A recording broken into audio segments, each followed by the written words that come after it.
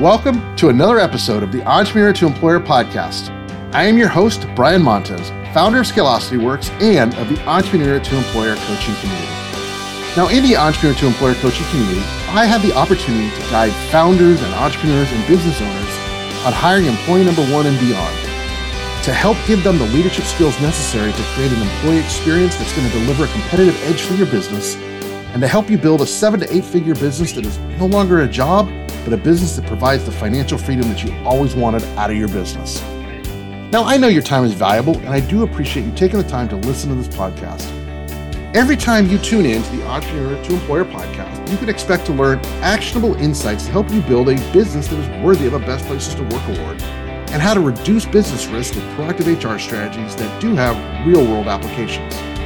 So as you go through the Entrepreneur to Employer journey, I will work to sharpen your skills on how to recruit, hire, and onboard the best people for your company, how to design training systems that work, how to establish proactive HR systems that will actually lower your business risk, how to improve employee performance, how to lead your team through both good times and bad, how to tie your people operations into your financial milestones, and much, much more. So if you're ready to build a team of 10Xers that can power your business to new heights, let's get started. Welcome back to another episode of the Entrepreneur to Employer podcast. I am your host, Brian Montez, founder of Scalosity Works. I started this podcast with one goal in mind: to help founders, CEOs, and business owners hire employee number one and beyond and build amazing companies that are powered by amazing people. Now, I do know your time is valuable, and I appreciate that you're taking the time to listen to this podcast. So here is my commitment to you. Every time you tune into the Entrepreneur to Employer podcast, you can expect to learn actionable insights to help you build a business that is worthy of a Best Places to Work award and reduce your business risk with proactive HR strategies that have real-world applications. So as you go through the Entrepreneur to Employer journey, I will sharpen your skills on how to recruit, hire, and onboard the best people for your company, how to design training systems that actually work, how to establish proactive HR systems that will lower your business risk, how to improve employee performance and employee experience, how to lead your team through good times and bad, and how to tie your people operations into your financial milestones. So if you're ready to build a company with amazing people and take your business to new heights, let's get started. So today we're going to talk about the 7 habits that founders can sometimes have, hopefully not all of the habits at the same time, but the 7 habits that I've seen founders have that actually might kill your business. Building a business requires not only a great idea and a lot of hard work, but it also requires you to adopt healthy habits as a founder. Now, unfortunately, there are certain habits that, if left unchecked, can have detrimental effects on your business's growth and sustainability. So today, we're going to dive into these habits one by one to, at a minimum, make you aware that you might have a habit, 1 or 2 of these habits, and it's time to take a hard look in the mirror and say, okay, am I doing this? And if so, what do I need to do to fix it? So here we go. Habit number 1. I call it the do everything syndrome. Many founders fall into the trap of trying to do everything themselves. Now, while it may be necessary in the early stages, and I get it because I had to do it as well in the early stages, you can only do that for so long. It's going to hinder your business growth in the long run. The importance of delegation, your willingness and desire to delegate, even if you don't hire your first employee. Take a step back and say, okay, I'm doing everything, which means I'm working in the business and not on the business. I'm not ready to hire employee number 1 yet, but what can I get off my plate? And start by doing an assessment of what tasks you're doing every single day that are causing you to work in the business and not on it. The bookkeeping is a great example. If you're doing your own bookkeeping, you can probably outsource that for a very reasonable cost. Maybe it's getting a VA, right? Get yourself an assistant that handles your calendar, your travel, maybe handle some of your social media posts, right? That would free up some of your time. There's lots of ways for you to start to break away from the do everything syndrome. Habit number 2, the fear of delegation. Look, I get it. Delegating is difficult because we often have the mindset that nobody can do it as well as I can. But I have news for you. Speaking from experience, you cannot grow your business without putting in a framework to delegate. Delegation, it absolutely can be challenging, especially when you're used to handling every aspect of your business. Understanding that delegation is going to be required, there are practical steps that you can take to overcome this fear. There's frameworks and there's systems that you can put in place, right? So you make sure that you train that person and you put checks and balances in place so that you know early on if the delegation isn't working, if the expectations aren't met. And in fact, I'm pretty sure I have a previous episode where I talk specifically about how to delegate. I don't remember which episode number it is while I'm making this recording, but I will make sure that it's in the show notes for you so that you can listen to that episode on the framework to delegation. Habit number 3, the I know best attitude. Founders, we often have a strong vision and we believe in our ideas, and we should. That's why we founded the company. This can sometimes lead to an I know best attitude. Keep in mind, as you start to hire, you want to make sure that you are no longer the smartest person in the room, right? As you get ready to hire employee number 1, you are going to look at what skills you need to bring into the company to grow it. They may be skills that you don't have. You may need somebody to do something that you need to get off of your plate. So when you're bringing that person on, you're hiring them for a reason. You're hiring them to do a job. They're not going to want to be micromanaged. They're not going to want to have you walking behind them and constantly critiquing what they're doing and changing things and overriding them. So as you hire that first employee, you're going to have to work on the I know best attitude. Now, it doesn't mean you don't oversee the process, and doesn't mean you still don't oversee what's going on, but you have to let the people you hire do the job you hired them to do. And if they're not, then you deal with that accordingly. Take a hard look and ask yourself, am I conveying the I know best attitude? All right, habit number 4, the no time issue. Look, lack of time is a common challenge for founders. We all have this challenge every single day, but it's essential to make time for strategic planning and growth. So what I recommend is a minimum of once a quarter, get out of the office for a day, turn the phone off, turn the email off, sit down, and go through the quarter. Did we accomplish the milestones we were set out? Did we get the new customers on board? Did we implement the new systems? Whatever your 1 to 2 priorities were for that quarter, review that at the end of the quarter and see if you did indeed accomplish those milestones. Then spend some time looking at the next quarter. What do we need to accomplish the next quarter? What are our 1 to 2 major priorities that we need to accomplish this next quarter to move the company forward? Setting time aside for strategic review and planning is critical. It doesn't need to be 3 or 4 days. You can do it in a day or half a day.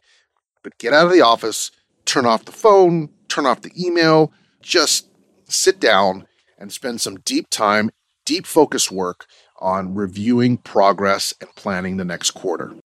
We have to make the time to work on the business and not in the business. Habit number 5, the no feedback culture. So as you start to hire employee number 1 and build your team, feedback is going to be one of the ways that you create an awesome employee experience. It's going to be how you create results. It's going to be how you give team members a reason to stay, right? Feedback is absolutely one of the most important things that employees look for in their employer. Because feedback, it's crucial for personal and professional growth. But some founders do neglect it and they don't realize how important it is. Think about it this way.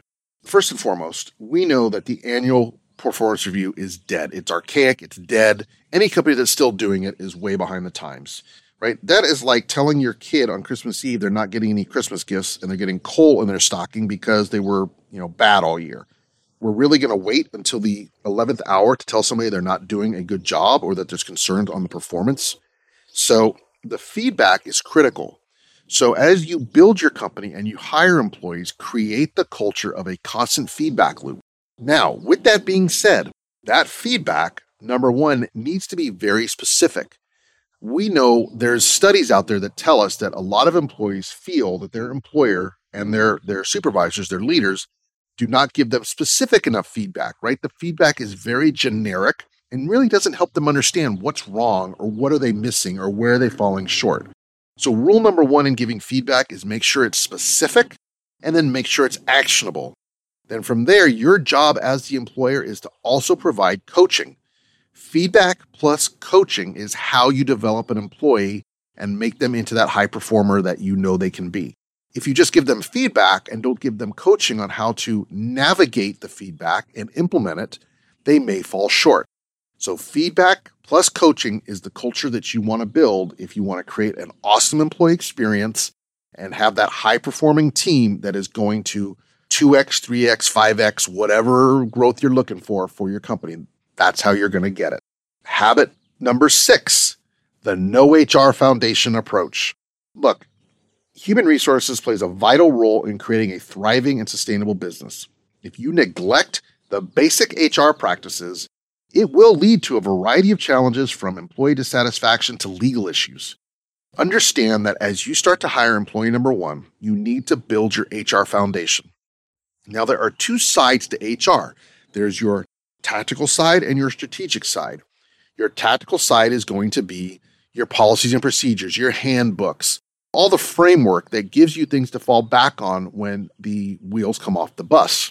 Your strategic HR, that's the one-to-one conversations that you set up regularly with your team. That's the performance enablement. It's your strategic comp plans to incentivize your employee to do the best they can do every single day, right? There are a lot of things on the strategic side of HR and people operations that you need to be doing as you build your team. But you have to build that HR foundation first, right? And that's the tactical side of HR. That's your handbooks, it's your policies and procedures, it's your roadmap.